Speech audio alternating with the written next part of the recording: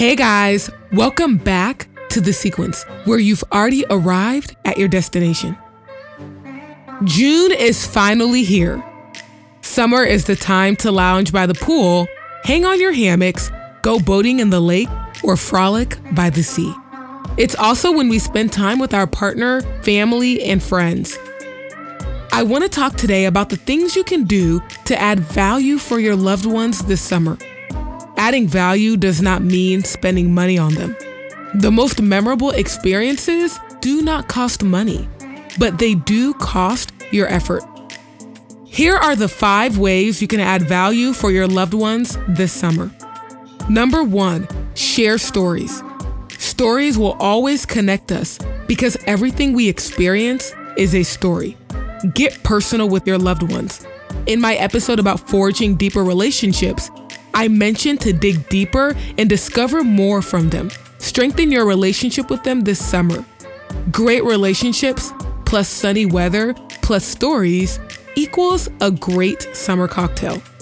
Number 2, turn something old into something new. This is one of my favorite ways to add value to my loved ones. A lot of us are stuck living in the past, dealing with past disappointments and heartbreak. But going back to the old is not bad if you plan on making something new out of it. The way we make new discoveries is by looking at the old. Revitalizing can be achieved in many ways. You can revisit the old butterflies by doing first date type activities with your significant other. You can dust off the feelings of a forgotten relationship and reconcile with that friend. You can refurbish a piece of furniture for your siblings or in-laws that they've had hanging around. You can also do an activity or a routine that you used to do with someone, but it's gotten away from you because of time. Or you can help a loved one clear out their cluttered mind and send them to mental goodwill so that they can allow themselves to receive more this summer. Number 3, focus on the small things. It's the small things that really do matter. This summer, I want you to focus on being thoughtful to those around you. While you engage in conversation, if they mention they like a specific brand of ice cream or nail polish or anything, you can add value by thinking about them next time you go to the grocery store. Or if you're grabbing coffee, text them and ask them how they like their iced coffee. Thoughtfulness goes a long way.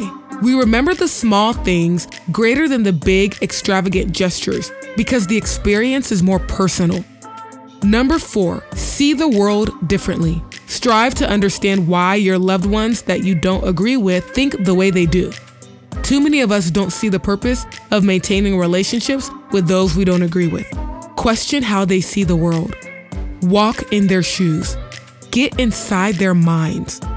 You don't have to adopt their viewpoints, but the effort you put into understanding them will make them appreciate you more because you've made the effort to connect to them on a deeper level. They will never forget that effort, and it will enrich your relationship with them. Number 5, be present. We always hear others tell us to be present in the moment, and also in mind and in body. It's not just about showing up.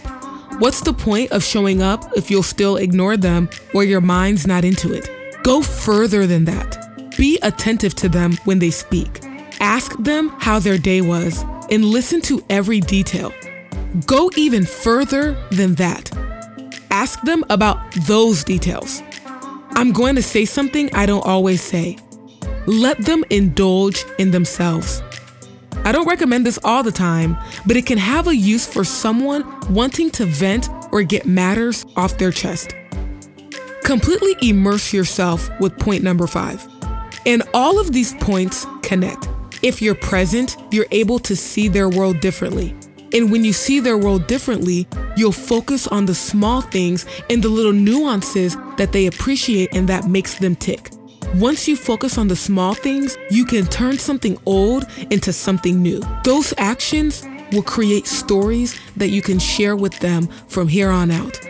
I have a friend that we still tell each other stories from 10 years ago because we've gotten to know each other on such a personal level that we continue to revitalize our friendship by telling those stories that really connected us.